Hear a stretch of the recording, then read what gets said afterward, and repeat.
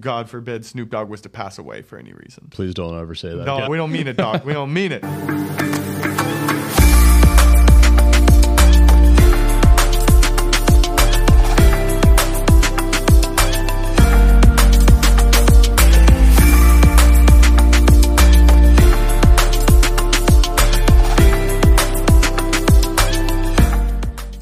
Welcome to Profession Session with Brody Vinson. Got my guest Devin Roberts returning for another episode. Happy to be back, Brody. Happy to have you back, Devin. We are here today to talk about something a little bit different than sales. We're getting into another current passion of yours, NFTs. Absolutely. If you're making money, you have to have something to do with it. Investing in NFTs, that's exactly it. So let's start out maybe by just explaining for those who don't know, what is an NFT? An NFT, a non-fungible token, I think the best way of explaining it is a digital asset that you can purchase online with a lot of different online coins. Some you can purchase with just like United States dollars, but most of them are purchased in Ethereum and Bitcoin and other coins like that. They're generally a digital asset like a piece of art, a game, a URL, something like that, that has intrinsic value. Kind of like a blue check mark you would have on Twitter or Instagram. It doesn't necessarily have any physical item related to it, but there's a lot of intrinsic value in it just for having it. Kind of an intangible thing, but... Yeah, not all are necessarily intangible. Some will give you access to exclusive clubs and exclusive events, or maybe investment opportunities, or maybe just it's really impressive art from a famous artist. It's a lot of different things that can be attached to it. But the idea is, we've been attaching different value to digital assets forever. Different albums are worth different amounts depending on what artist they're with. We'll buy skins in video games like Fortnite or Call of Duty without even thinking about it. They're massive, and just, I think where the NFT community really started was in the artwork aspect. There's a massive model in history to prove that people are willing to spend money on art that they find valuable, even if it's not something they can show in the actual physical world. I think you touched on a couple interesting things there that are some jumping off points. So the art thing is one thing, obviously. Of course. I think people who have a very basic understanding of what an NFT is know that there's a digital art aspect to it. But you also touched on the fact that there are a lot of other applications. Let's maybe touch on first the art thing and then kind of circle back to the other thing, because the art thing to me it's definitely a very important part of the NFT talk right now, and a very important part of what's going on. But I think what interests me in the long term a little bit more is just how broad the application is as a whole to everything that's going on. No, absolutely. And NFTs, I tell people not to get too attached to the name non-fungible token. I believe the name's going to change for what this is actually categorized as over time. Think of it more like digital assets, almost in a way. It's almost a classification of digital assets. The idea is inevitably everything can become an NFT. The real value behind an NFT is based on its smart contract. So art is fantastic. Beautiful NFTs is a lot of what got the community going. But the idea behind it is how it was made, how many of it was made, and what it can do for you is trackable through something called a smart contract. So, for example, if I made a piece of art that was a one-of-one generated, only one ever minted of its kind from my account, there's a way through smart contracts that I can prove that to the future buyer and the buyer after that and 10 buyers down the road. Or if it's let's say it's a car payment or a car history report, like a Carfax report, you would be able to get the history of a car, pass it on to the next homeowner or the next NFT holder, and so on and so forth, and continue to get the previous information minted on the blockchain, guaranteed user to user. They can gain value over time as it's transferred between these users, but the real aspect that makes it applicable so widely, I believe, is the fact that you can track everything that's happened with this NFT and everything that people have done with it since its creation. So you can see who it's gone to and for how much. And because of how the blockchain works, because it's a decentralized thing, it's a very legitimate chain of ownership that you can have a lot of confidence in. I think that's one of the big things that really just makes it such a huge and kind of new thing. The decentralization aspect of the whole thing, and I think this is what a lot of people don't understand about NFTs or don't necessarily see. I like to use the example of, if you remember just a couple years ago, and some people on the podcast might too, when there was a giant boom in GameStop stock. Everyone who was using Robinhood and Coinbase and a lot of the bigger investment apps were unable to they had a lot of their aspects frozen during that time frame because it was being bought in such a large quantity that the app, specifically Robinhood, didn't want you to be able to buy any more in the market. Well, that's because there was a centralized way you could buy it, and then a specific company had control over how much you could buy when it became too much. Right. The idea and behind people had a big problem with that because all of a sudden, if you had bought in big time, you were shut out. I remember this very well because I was following it. I wrote it to a quick little $30 profit, actually. Wrote it to a quick Luckily, little profit. I didn't dip my toes in too far because, like you said, there was a massive fallout for those people who were kind of riding that way. Exactly. And it wasn't a fallout of their fault in any way. It was a company stepped in and essentially crushed what they were doing with no real precedent for doing it and no real justification. Even since that's happened, they've put steps in place to make it so it won't happen again. They realized how big of a mistake it was. And even that being said, though, they lost a lot of confidence in their user base. A lot of people went to other apps and other systems for their investing because they were like, if this kind of thing could happen, why should I have confidence in my money being there? You shouldn't have confidence with your money being in one of the centralized apps. That's the idea behind the decentralization platform. Not only is it being accepted by, national organizations and national countries, the United States has laid out a cryptocurrency plan, but nothing that happens within those individual organizations, individual entities is going to affect cryptocurrency and decentralization to the same degree it would if it's directly tied to it. A lot of what happens in the American economy is directly tied to the American dollar, of course. So the American dollar crashes, your business crashes, and there's nothing you can do about it. But if your business is in NFTs and you're selling in Ethereum and Bitcoin an American economy, a crash hurts the world, as always, of course. But it's a significantly smaller hurt on you simply because you have your money in that and it's decentralized or globalized comparatively to in a currency that has a much more volatile market that it's based in. Right. One thing I think we should probably do, because we should probably be wary of this before we get too deep on any one thing, but we have touched on cryptocurrency a couple times now. I think we should probably kind of double click in on crypto a little bit and just give a little bit of context for those who might not be as familiar with it. I mean, everyone kind of knows the word cryptocurrency now, but just to explain a little bit more of what it is, you could get in on that a little bit. Yeah, absolutely. Cryptocurrencies are essentially a version of a smart contract that is attached to a decentralized value set. So the idea is the US dollar obviously has no necessary intrinsic value. It has the value that people put on it. And that value rises and falls when people's confidence in the US and the confidence in US's market. When a country economy crashes, its dollar loses value. Russia. Is a great the example best right example now. Right now of that. Everyone's seen what's happened with Russia's economy. People lost confidence in Russia and their ability to play on the world market. So their economy crashed. Their dollar is worth nothing right now. It's worth like a cent or a cent on a cent or something like that because there's just no confidence in Russia, the country. Exactly. And the number of dollars that are going in circulation didn't change, just the amount each individual one's worth. The idea behind Bitcoin and cryptocurrency in general was to get a platform that decentralized that concept, that made it so that no one entity had control over financial transactions and the health of a specific financial token. And therefore, it would be significantly harder for that token to then fail. And if something has a very hard time failing and crashing and continues to grow because people are growing confidence in the fact that it can't fail and crash, it's very trackable, like we talked about, through the smart contracts, so everything's very on plain paper. Then that confidence grows, the value of that product grows, and I think over time, people have realized they're in a much more volatile market, being in even any kind of investment game, stocks, any kind of just savings accounts, even real estate, comparatively to crypto, because it's just significantly less likely over a long time. I mean, I know we have big crypto crashes throughout the year. Everyone's going to be coming at me like, crypto crashes all the time. But over the next 15, 20 years, I think the return on investment you're going to see with crypto, because of the way that decentralized platform works and Bitcoin respectively, is where its value comes in comparatively to the other forms of investment that's kind of taken the space of. Now, do you foresee eventually, as many people know right now, the US dollar is probably the closest thing to a standard currency worldwide that's been adopted, but I wouldn't even call it the standard worldwide currency. It's just the closest thing to it. Do you foresee cryptocurrency becoming obviously there's a number of different currencies when you say cryptocurrency, but do you foresee cryptocurrency becoming kind of the worldwide standard of currency because of how difficult it is for it to fail?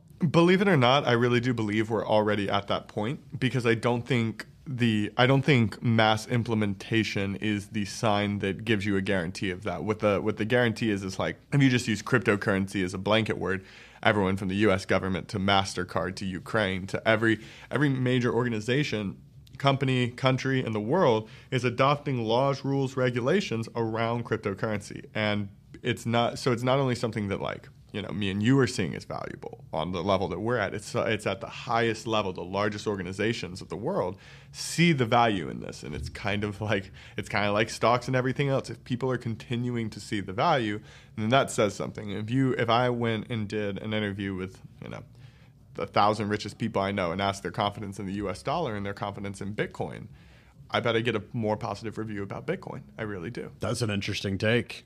Yep. Yeah. Yeah, I mean, it's really coming up the last couple of years.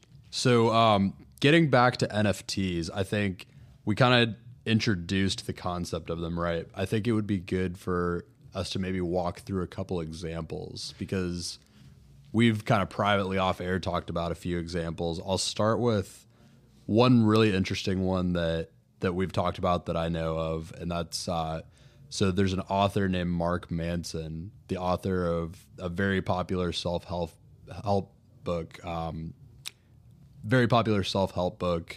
The Subtle Art of Not Giving a Fuck. And it's a book that I read a couple years ago and really had a huge surgence a couple years ago. He's since followed it up with a sequel. And he is actually working on an NFT project right now around that book where he, the way that books work with a publishing company, which it was done through, is that the publishing company owns that book as a whole and the rights to publish it and sell that book as it's published. But the author actually owns the individual content within the book. So, for example, a quote, a title of a chapter, the author owns that. So he's creating a series of NFTs around the individual quotes that really were the most popular from the book and ideas that were most popular from the book. And he's actually making those available soon to be able to be purchased. So, for example, you had one individual quote, he might make 100 of them available. And those 100 purchasers would essentially have the rights to create some kind of merchandise and sell it around those quotes or that concept. So I think that's one really interesting example. I'm curious what some of the interesting examples that you've observed are. I think that example is a great example, and one of the biggest reasons is it highlights what makes an NFT valuable. You would not want a cutout quote from a book for any reason. It would sit on your counter and you'd lose it. But if you knew you had the commercial rights to a quote from a book that you could prove and verify you own through the blockchain, and then inevitably even sell for more money if you gained value toward that quote, I think that's a very big deal. So I think what people are missing with a lot of the NFTs right now is the utility that drives them. The most common example, the one that people expect us to talk about as best, is the Bored Ape Yacht Club. As far as the Bored Ape Yacht Club goes, what they're doing is, the buy-in price for the Bored Ape Yacht Club was around $200,000. It was an extremely expensive club. They made contact and got partnerships with Universal Studios, actually, and a bunch of celebrities that work under them. So Snoop Dogg, Eminem, Justin Bieber, a lot of them have bought these. And now Bored Ape Yacht Club has exclusive chat groups, exclusive events, exclusive meetups, all kinds of different things. And their initial utility value was networking, proximity to people. So, and proof of wealth. So it was the ability to store $200,000, $300,000, much more now, that you could inevitably make a profit off of, assuming everyone else bought in as well. And they happen to be at a point where everyone bought in, and they're networking the utility. That's the utility behind what they do more than any others. It's being a part of an exclusive club Exactly. that you have to have the wealth and the notoriety, or not notoriety, you have to have the wealth and the kind of status to be able to get into it. Another good example would be the UFC Strike NFTs that we were looking at yesterday. The Ultimate Fighting Championship just released their first real set of NFTs, their Series 1 NFTs. And they essentially act somewhat similar to trading cards, where there's a fighter and an incredible moment that they had. And that is an NFT where it's a beautiful digital piece of art that spins and shows the scene as it happens. And you own that scene when you buy the piece of art. Now, multiple people own it. There's multiple copies that are being sold in this specific case. But they release them like mystery prizes, like opening a pack of Pokemon cards. I think that's the best example. You open it, and you could get one that's a Conor McGregor golden moment that will likely be worth a ton of money, not only because of its rarity, but because of who's on the card and what's going on. Basically a holographic Charizard. Exactly, a holographic Charizard. Or you could get an extremely common one that's maybe not worth as much value. But if you get an extremely common one and then that fighter goes on to become champion 2 years from now, the value of that on the initial release will go up massively. So you can get uncommon NFTs from fighters that you believe in early on in their career with the hopes that that will gain value over time due to how their career projections look. I think that's a great example, and to tie that in even further to people who may not be as familiar with the UFC and with fighting, imagine, a crazy clip of Odell Beckham Jr. catching the one-handed touchdown pass that everyone knows. That's the best example. Oh my! How much? If you had the commercial rights to it, you'd pay ridiculous amounts of money. Just the right to say you own it is worth something. And if you bought that like a second after it happened originally, and then all of a sudden OBJ kind of blows up a couple years later as this wide receiver that everyone knows and is now on a Super Bowl championship team, all of a sudden that might be worth some more. Or if you bought one the day after Tom Brady's final touchdown pass, and it was his final touchdown pass ever that you bought for a crazy amount of money, and then he unretired, then it's a worse investment. So it can go both ways, and the idea is it's kind of like, stocks or anything else. It's about a lot about the knowledge of the person investing in the project, what they think they can do with it, and projections on how valuable it's going to be in the future, the utility behind it.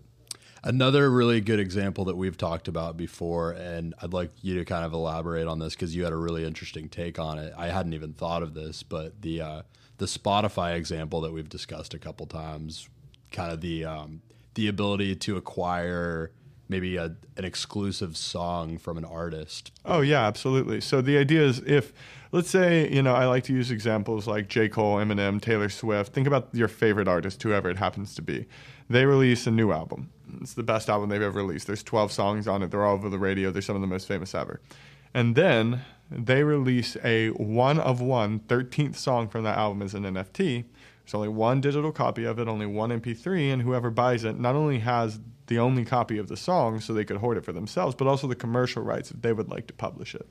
That artist has now done the promotion for that NFT. How much value do you think is in that product? And that's really what you have to consider. It's not just selling commercial rights. It can be a million different versions of anything that's digital. Rights to get into an event, like tickets, contracts, like car payments, rights to an actual product, like a song, a digital game, digital 3D model. There's so many things that have this kind of value that we don't even consider. How much would you pay for a blue check mark on your Instagram? If you're listening to this and you wouldn't pay a 4-digit, 5-digit number for a blue check mark on your Instagram, you need to go listen to some other podcasts first. You're going to make that back pretty quick. So quickly, just an authority. Exactly, and just opportunity provided. So another example you made me think of, just as I've kind of gone down some rabbit holes on all of this stuff, and this is touching on even the metaverse a little bit. Ooh. But and we can kind of get in deeper with that if we want to. But the example I like to use to explain that I think is really interesting is that Snoop Dogg, going back to, we mentioned him before, La-da-da-da-da. the D-O-double-G, has a digital mansion that he's building within the metaverse, which is essentially, the metaverse is a collection of different digital lands, digital worlds, so to speak, where you could go in and kind of walk around as a playable character or whatever. That is kind of expanding as it goes along, and I think there will be some tie-ins with augmented reality and virtual reality to that. But Snoop Dogg is building a digital mansion within one of the metaverse worlds right now where people will be able to go and visit, and he's actually selling NFTs that are exclusive access passes to events that will occur in the future at that mansion. Like, for example, like a private concert or a meet and greet or something. And you get on Snoop Dogg's private guest list for an NFT. And they're selling for ridiculous amounts of money. I mean, I did the math on it, and he's selling 2 that I could find, I guess 2 different events. One of them was sold out, so I couldn't even see what the sale price was because there wasn't any left. but there was another one that had sold, I think, maybe 1,500 out of 5,000 copies so far. And each one was like a $1,500 NFT. I think I might be getting this wrong, but I think I did the math and saw that if he sold all of them, which it looks like he was on track to do, it's a quick $8 million just off of that one event. And I'll be honest with you, there's so many products with less utility than that. I've seen products, they're just gorgeous art that sell a piece for well over $2,000, especially right after mint. You can make royalties off all of this as well. That's something that people don't realize is Snoop Dogg sells this ticket and he puts a 5% royalty on it. The way NFTs work in the marketplaces, someone resells that ticket to someone else because, now the event's more popping and more being talked about and worth more, then he makes a percentage off the royalties. So there's massive value for people who are good at growing brands, good at growing content, good at putting themselves out there in this NFT space as well. And I think that's a huge thing that you just touched on there. Not only does, tell me if I'm incorrect with this, I think this is how it works though. If he was to put a 5% royalty on it, he's actually going to get 5% in perpetuity kind of every time that it sells again. Yes. That's because he created a smart contract that has that 5% tied in, and it is literally tied to the actual product and traced back, and it just happens automatically. Exactly. So you program the smart contract to get a 5% royalty. Usually it's through whatever marketplace you're using. So for example, the most easy one is OpenSea. You can set a royalty percentage on OpenSea. Using that marketplace, they take a percentage royalty. I believe OpenSea's is 2.5, and then you can set a percentage. Let's say it was 5, making for a total of 7.5. I mean, 7.5% of every sale will be taken away from the person who would normally get the money. 2.5 will go to OpenSea, and 5 will go to the original person who created that NFT. For artists, that puts money back into the artist or the creator of the music, say if it was a song or something of that nature. Or for someone like me and my NFT project, what I'm trying to do is I want to take the money that we get off of royalties and reinvest it into the community and projects that we're doing as a group. So I think for a lot of people who have great projects, great startups, and great plans and want to get investments moving with it, it's a great place to be able to present investments in an almost Kickstarter-ish, GoFundMe, Indiegogo style way. People look into these projects, they see what you're offering and what you're able to do, and then they can place almost cash bets on how they think you will succeed, how they think your team is, how they think your project's doing. It's a very, very good, low barrier of entry way to fund a business project or plan that you have going, whether that be a song that you're wanting to make, a podcast you're building, or a place you want to open locally. A lot of people are investing in NFTs right now, and it's very, very hard to give someone an NFT and then it lose its value without you then also losing your reputation. So I want to touch on that real quick before we go anywhere else. There's a lot of things going on in the NFT community right now. What happens is an NFT project releases, and once that project releases, the creators of the project, especially if they are anonymous, which seems to be very common on these projects, the actual name and face of the person doing the project is unknown. If they're anonymous, then people buy in, like you said, somewhere in the tune of $5 and $8 million. Well, there are content creators who can make incredible looking projects who don't really have much utility or, more than anything, much ethics behind what they're doing. Not much intrinsic value. No, some things have value as far as what they're projecting, but what happens is they wind up with $5 million in their pocket and have never touched a business contract before or an LLC, and everyone's screaming at them over comments on social media to do better and do better and do better and hating them. And a lot of people haven't had to deal with any version of that before, so you're getting a lot of unvetted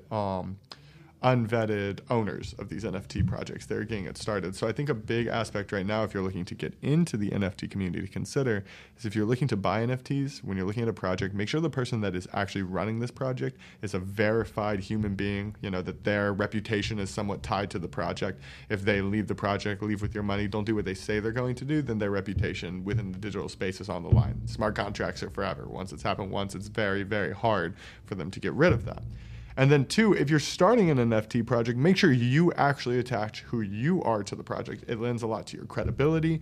If your project doesn't succeed and doesn't take off, then there's very, very little negative for attaching yourself to it. If it does take off, it's massive positive. If it takes off and you didn't put yourself out there and you didn't do it in the open and do it publicly, then people are very, very hesitant towards your project. They're very, very forward in an attempt to dox you and get your personally out there. The Bored Ape founders, who had a fantastic project, were anonymous for a very long time. And actually, it was BuzzFeed who found them. They'd made a big article. It was like a big deal where they basically said, how can any of us hold these people accountable to what they promise if we don't know who they are? And they were like an 18 and 20-year-old programming student, something like that. I don't know if they were 18 and 20 exactly, but relatively young programming students. They probably just never expected it to do quite what it did. And it seems that through the partnerships that they've made a successful business out of it. So it worked out for them. But the concept was that people were so freaked out about not knowing who had control of their millions and millions and millions of dollars. Understandably so. That even a company like BuzzFeed went and tracked them down to find their identity. So I think it's very good. I like to attach myself to my work, and I think people are thinking they can hide in the NFT community. You can hide behind the anonymity of the decentralization. I think that's a big, big mistake people are going to make early on.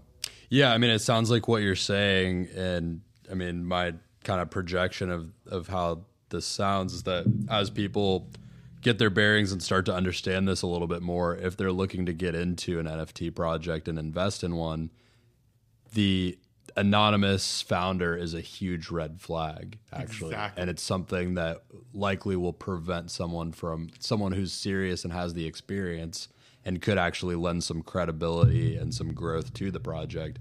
It'll probably prevent them from joining because it is such a big red flag. I think the only reason it's going through right now is because the community and the industry of NFTs period is so new that people don't really know what to expect. Some people just take it as for granted because Bored Ape Yacht Club did it, so a lot of other people are doing it. It's kind of what people expect. But now that we're a little bit more in, and it's been a little bit more of organic growth within the community, and it's more popular, people are realizing that there are a couple major red flags to look for when searching for a project, and that's absolutely the number one. Cool. Any other, well, I guess we could go over other red flags that you should look for, because we're kind of in the vein of talking about, what it might look like getting into an NFT project, right, investing for the first time. Maybe a good thing to start with would be, what are the red flags and what are the green flags to look for when you are thinking about getting into a project? So let me go through the first steps to getting into a project first, and then I can kind of walk us through the green and red flags throughout that process. So as you're getting into an NFT project, and the first thing you're going to have to do and you're going to have to realize is they're all sold on a marketplace. Think about it something like more like Facebook Marketplace or eBay. Anyone can list here, anyone can sell here, and they're setting their own price. So when you don't necessarily go on eBay and then just search eBay to find a good item on eBay. A lot of people try to go on OpenSea or Rarible or a lot of these other NFT project websites and find a good NFT to buy to get themselves in, and that's not the way to do it. You need to find a project that you actually really, really believe in, a creator who's putting something out, an artist that you really like, utility that gives real value to you. You need to find something like that. That's what really is behind the UFTs or the NFTs more than anything else. So as you're going through the process, as you find your project, I think the best one that I've seen done so far was VeeFriends by Gary Vee. He made a bunch of tiny, basic little doodles, doodles simple as I could do, and I'm not a fantastic artist, and put them out there as essential membership passes to different events and clubs and meet and greets that he was doing. And you found that because you were following Gary Vee, I assume? Exactly. I think there's a point in there about and kind of expand on this and give some more context, if you will. But it sounds like the best way to find something is kind of following on maybe social media channels or some kind of other outlet similar to that to find someone who's I'm saying don't go shopping for NFTs. My dad could go and buy a VeeFriend, and it's not going to be much value to him except for maybe resale value, because he's not necessarily interested in going to the meetups and the events and the networking aspects of it, so it doesn't have utility for him. He could try to resell it, but there's not specific utility in it for him if it loses its value. For me, if I got one of the VeeFriends and the price dropped to $20, but it still had all the utility that it originally had, I could still go to the meet and greets, the events, and everything else, it would have a crazy value to me personally. So that's something worth investing in my mind, because the project and the utility behind the project has value to me. Don't go shopping for utility. Figure out what you want and what you would need or what someone's offering, and then decide if their price is worth it. Once you do actually find a project or utility that you're interested in, buying for yourself, that you actually see value in, there's a bunch of things you can look for to determine those green and red flags. Biggest green flag is a actually vetted, doxed, verified owner. You know who they are, you know where they live, you know what they do as a person, so that if they make a massive mistake, like your Gary Vee example. Exactly. You know who they are. A public entity has a lot easier time with this than maybe an unknown figure trying to start an NFT project. Some others are utility behind the project, their roadmap, what they're actually projected to do. A lot of these projects start with, the concept of just having art, and that's fantastic. And they're selling, their art, and that's what they have behind it. But a lot of these projects are much more than actually the digital piece that they're selling. It's what they're doing within and for their community in the form of events, tickets, investment opportunities, things like that nature. So you definitely want to look for utility within someone's roadmap. Active Discord, Instagram, Twitter, social medias are always very important. I find most of it's on Discord. So sometimes I've seen social medias that are very, lackluster, where they only have 6 to 9 posts on Instagram, just showing off their art. That had fantastic mints. So I don't judge a book by its social media cover yet on the NFT community, and that's definitely a hot take, because normally you would want to judge them based on their social media stuff. It's such a new market. We're in March 2022 right now. So at least right now and for the next few months, I wouldn't judge them based off their social medias. I think you really need to get into their websites and their Discords and see a lot of the specifics of how their community interacts. What is Discord for those who don't know? If you don't know what Discord is essentially a chat server, a chat app that you can get. It allows you to create a server, you add people to that server, and you create channels within it. Just different little chat groups where you can talk about specific topics, play specific games, run specific bots and options. And it's a good place to build community and have discussions around a specifically moderated project. So, for example, in the NFT community, I'm able to see everyone who's joining and interested in actually minting my project. I can see when they share and interact within the community, so I can give giveaways and value to the people who interact to help me grow the community more. And it's a good way to get marketing projections for how this project's going to go, what it's going to be worth, how much I can expect to gain from it, which helps me tune in my roadmap and what we're going to do around the project specifically and get that a little closer. You're able to get feedback the entire time that you're building up to that, so that you can hone in on what it is that your audience really wants out of the utility. Right. It's almost a community built project in that sense, where if I was to place that the mint price of my project was a certain amount, it was just way too high for the budget of the type of people I was attempting to attract, then I'm going to hear a lot of that in my chats before we even get to the mint date. I've seen jobs that completely change their mint price, or the number of NFTs, or how they're minting their NFTs, just because of the way the community suggests that they do it. I've also seen projects that get so flustered trying to do everything that the community wants that they can't succeed as a project. So it's a double-edged sword. You have to be able to manage it correctly. You have to have good moderators and people in whatever version of your chat room has. You could do it on a website. I'm sure you could do it on social media. But Discord is where it's at as far as NFTs right now. You really can't get into them without it. I think there's a parallel there to being almost being like a small publicly traded company, and that you are doing this little dance to kind of make sure the shareholders are pleased, but you can't give them everything they want, because you are at the helm of the company for a reason, and it's that you have the experience to take it where it needs to go. With almost no barrier for entry. That's the other important part. And that's the crazy part here. But I think, we're probably going to see who has the experience and the know-how to make it work and who doesn't pretty quick. Well, I'm really thinking about the long game of NFT projects, at least for me, because I think a lot of companies, even large companies, are probably making bets that the NFT aspect of cryptocurrency is a fad, and that 10 years down the road, they're unlikely to exist. So they're launching projects with very little utility right now. Or they're launching, like Disney, for example, is launching a ridiculous number of NFT projects, and many of them don't have much utility behind them. I think 10 years down the road, there's going to be so many Disney NFT projects that Disney NFTs are like Disney toys at Toys R Us. They're not very valuable. They don't have any intrinsic value. I think a lot of companies are going to shoot themselves in the foot and think they can recover later on with better marketing, better branding, but smart contracts are forever. It's going to be much harder to recover a lost reputation in the Web3 digital metaverse space, now that there are smart contracts, than it would be at any other time in history, which is really, really, really good for the consumer, because it holds NFT projects to their standard. The people who run away from their NFT projects can never come and try to sell something online again. No one would trust them. It's over for them. And that's maybe bad for them, but they're the ones who ruined their project. For me as a consumer, I don't want to buy from a scammer.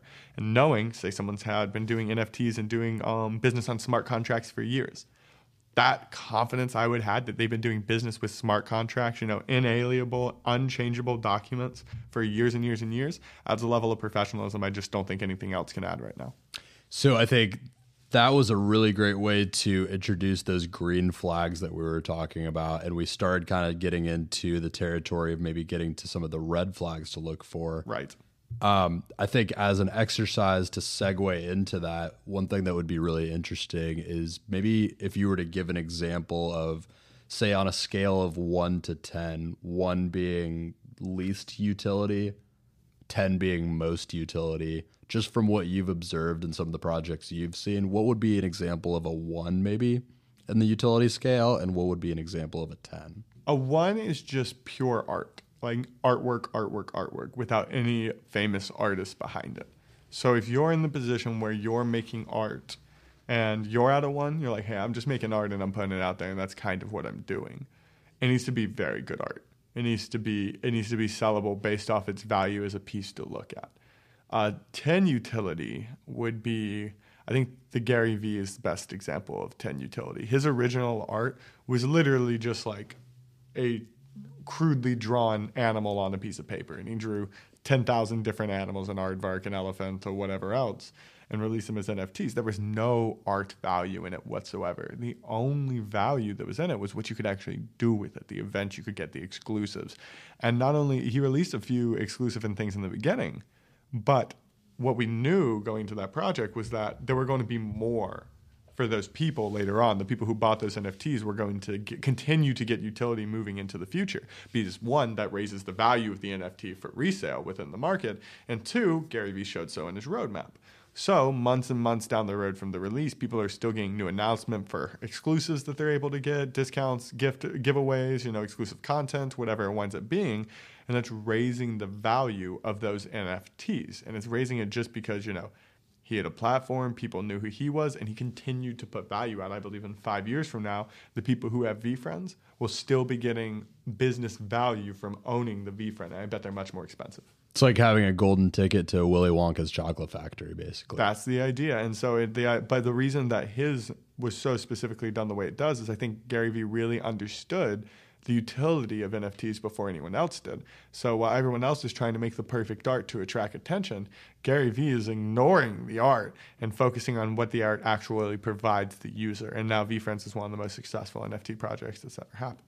And would you say that, in your opinion, really, really honing in and focusing on that utility is the more sustainable route with NFTs right now? In the long term, it's by far the more sustainable route. I mean, I think the thing is, if you're starting this project, I wouldn't be going one or the other. I'd attempt to have gorgeous art with utility behind it that relate.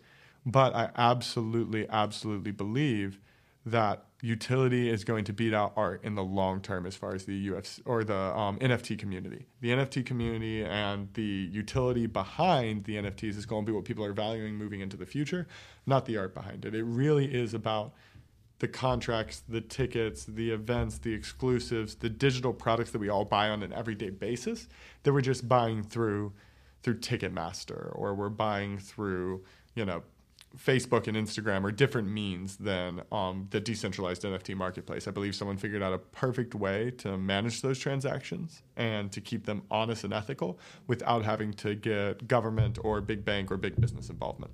I think there's a little parallel there for, just the utility thing. An example is just buying a new laptop. You could spend $100 on a new laptop and get something that will accomplish what you're trying to do, but it might fall apart in like a couple months. Or you could throw down $1,000 on a really, really quality laptop, and the utility is really there, and it's going to last, and it's going to really do what you need it to do over time. Exactly. And that's the whole thing. It's like, it's not that you don't know the pieces in the laptop. You don't know what actually makes that laptop run. You don't know how to build an i9 processor. You don't know how to make a solid state hard drive.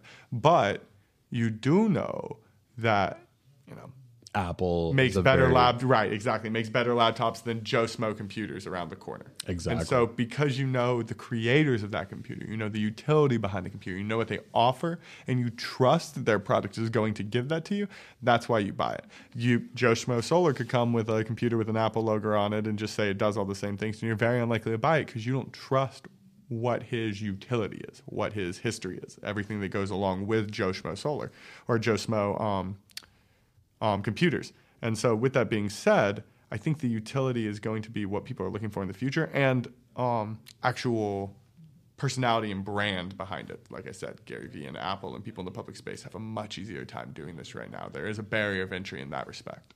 So speaking of going back to Joe Schmo around the corner, what are some of those red flags that you would be looking for as someone getting into? Unverified, that's a really big one. Social media of anonymous. Exactly. And social media of the actual person launching the project, not necessarily the project itself. So the person launching the project should have public social media.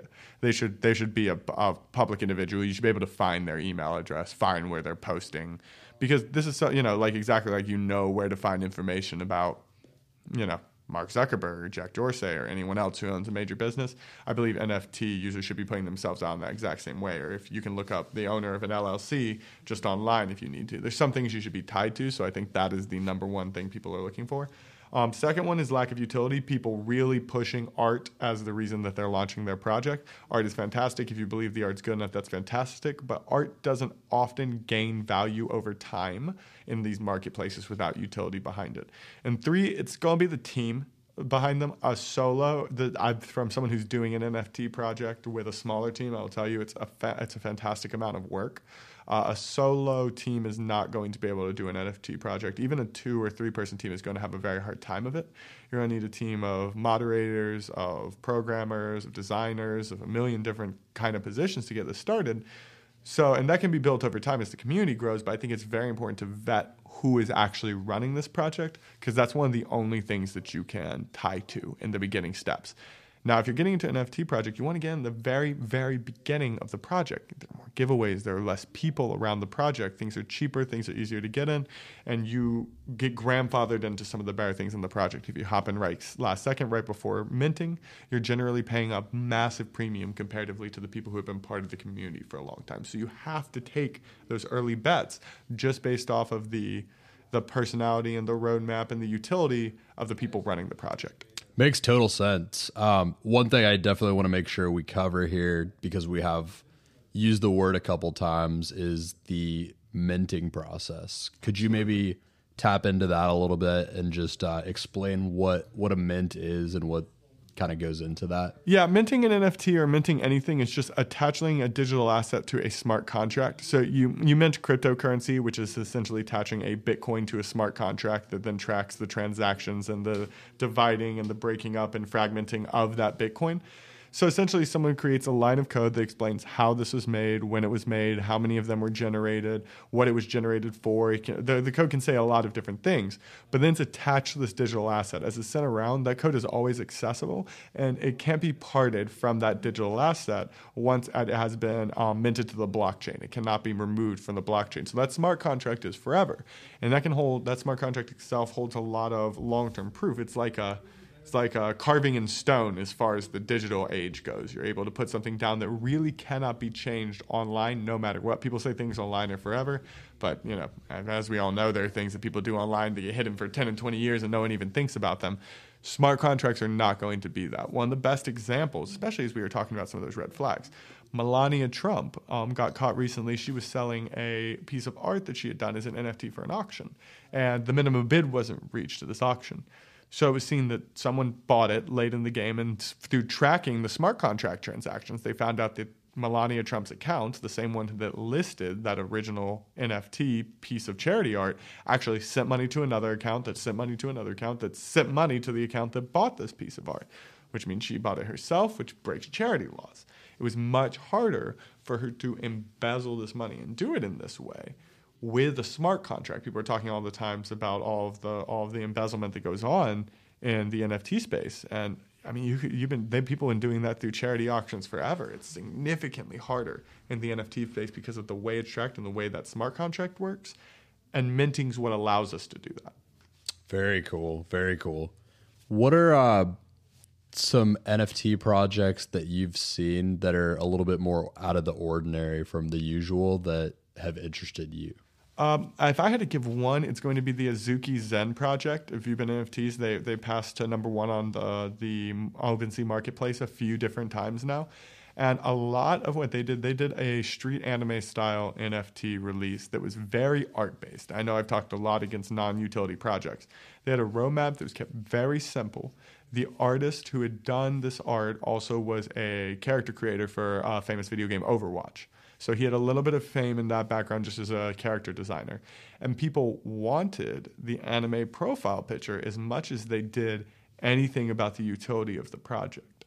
Now, this community wound up growing into such a large project that the utility behind it has become massive.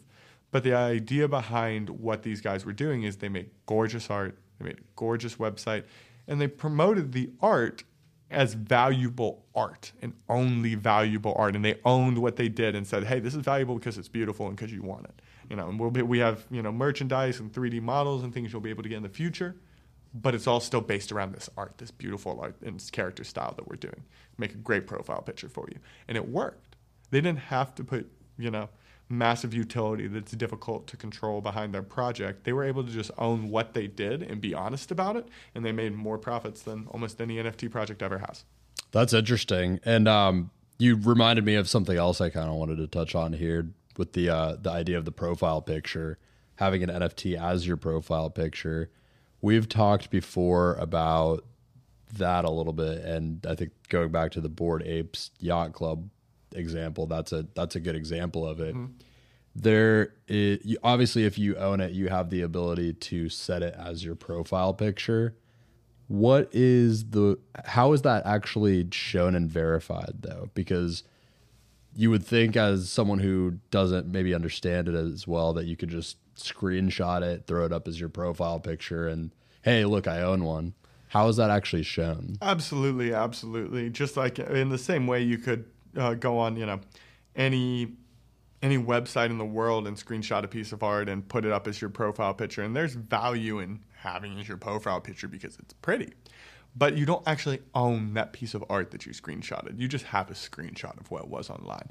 And the advantage of that picture is that you actually own it. I like to use examples of, we're very early in the process, so a lot of these pieces of art haven't grown in value in any way. But let's say Snoop Dogg, that's a good example since we talked about him, decided to buy an Azuki that is mostly art-based as far as its utility. And it looks like him. Let's say it has a resemblance to him in some way, and he uses it for years as his profile picture. And then, God forbid, Snoop Dogg was to pass away for any reason. That piece of art... Please don't ever say that Don't again. ever say it. No. We don't mean it, dog. We don't mean it. But that piece of art's value would go through the absolute roof. Or what if you made it an album cover 5 years down the road? It's been his profile picture on Twitter for 5 years. And the amount that the art can grow value for a million different reasons is a big reason people buy the art. And that's what you're buying when you buy the NFT. You're buying the value behind owning it, behind using it, behind it being yours, not just having the visuals of it. I think that's something people have a really hard time getting their heads around.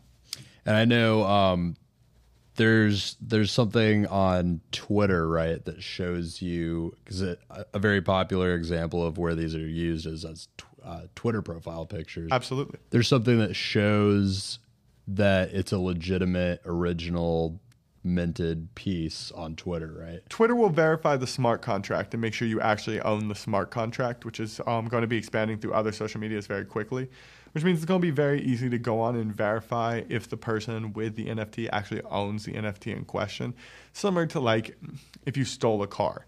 If you steal my car, you can run around in my car and be like, well, same as owning the car, I have his car, haha. But you can't sell that car. You can't drive past a camera with that car. You can't really do very much with that car outside of just have it. You don't have the pink slip. Exactly. You don't have the history. I have the title to the car. I can do whatever I want with it. There's much more value in the fact that I own that car than the necessary aspect of having it physically. Just having the car physically, like screenshotting a profile picture, does have some value. But owning a car has 3 or 4 times the value of just literally having a car physically, like stealing a car and not being able to do anything with it, or having a car that's worth literally dead nothing.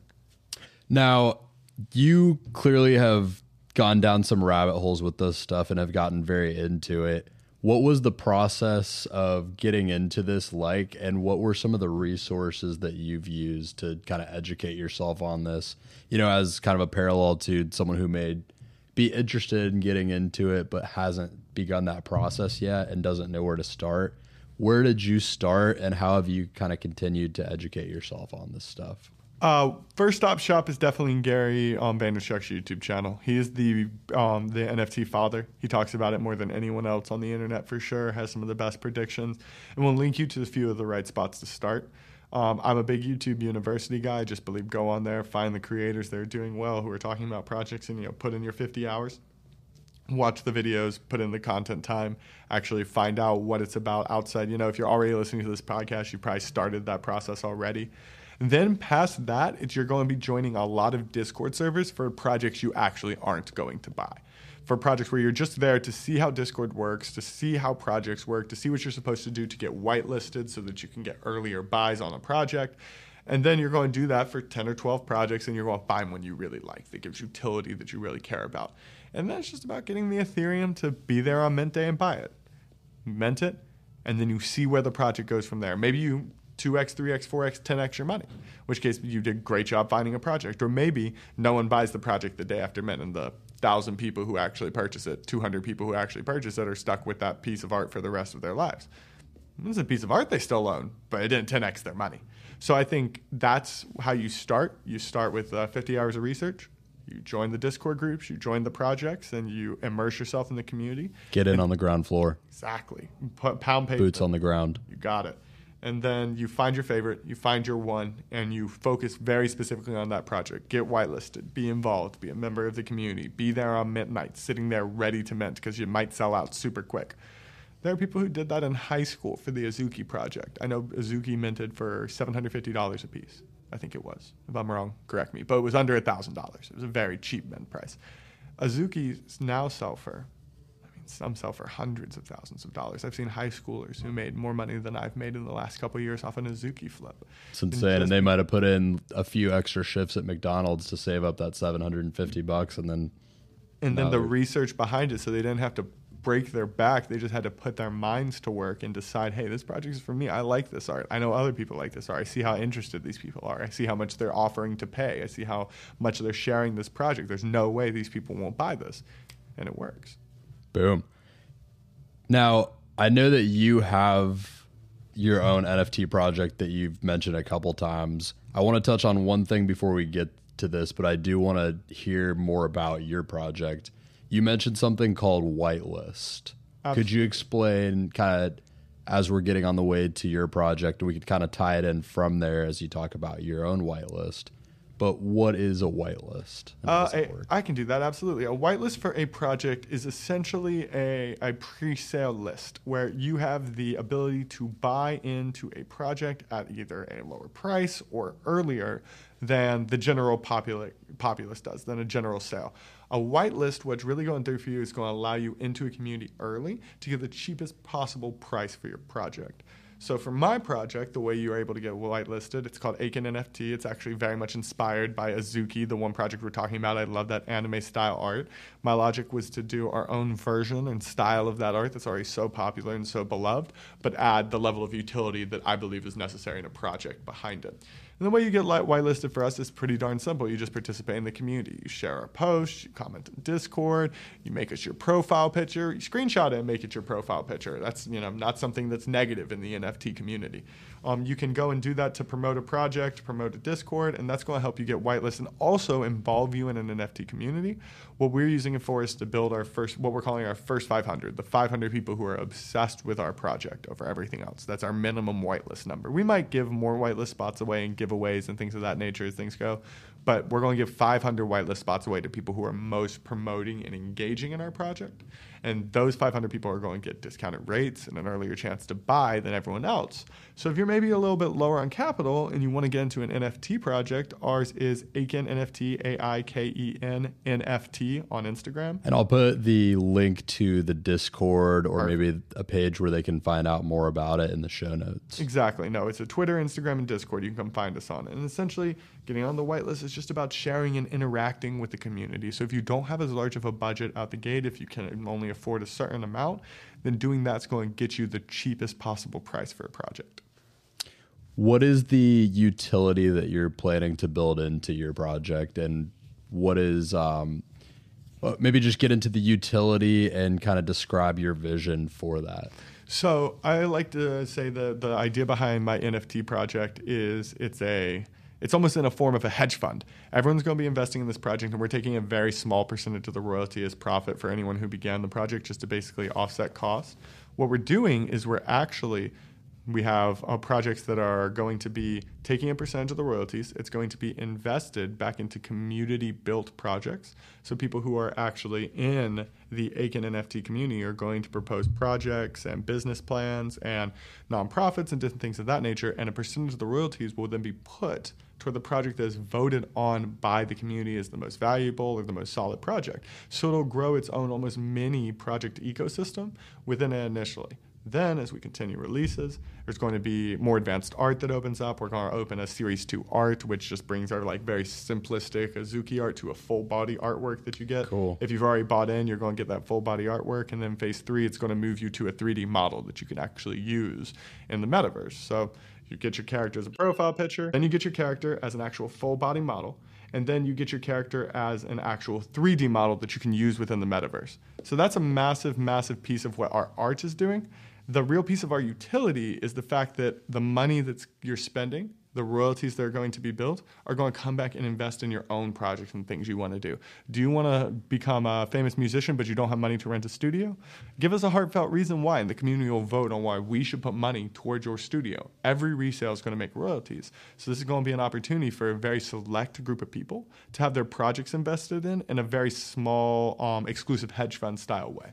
Kind of a close-knit, startup hub. Exactly. Very cool.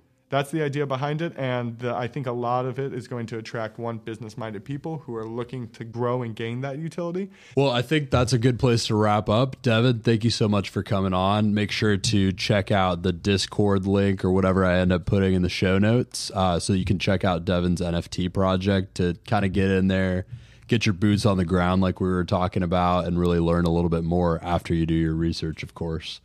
Absolutely. Thank you for having me, Brody. Absolutely. And this has been Profession Session with my guest, Devin Roberts.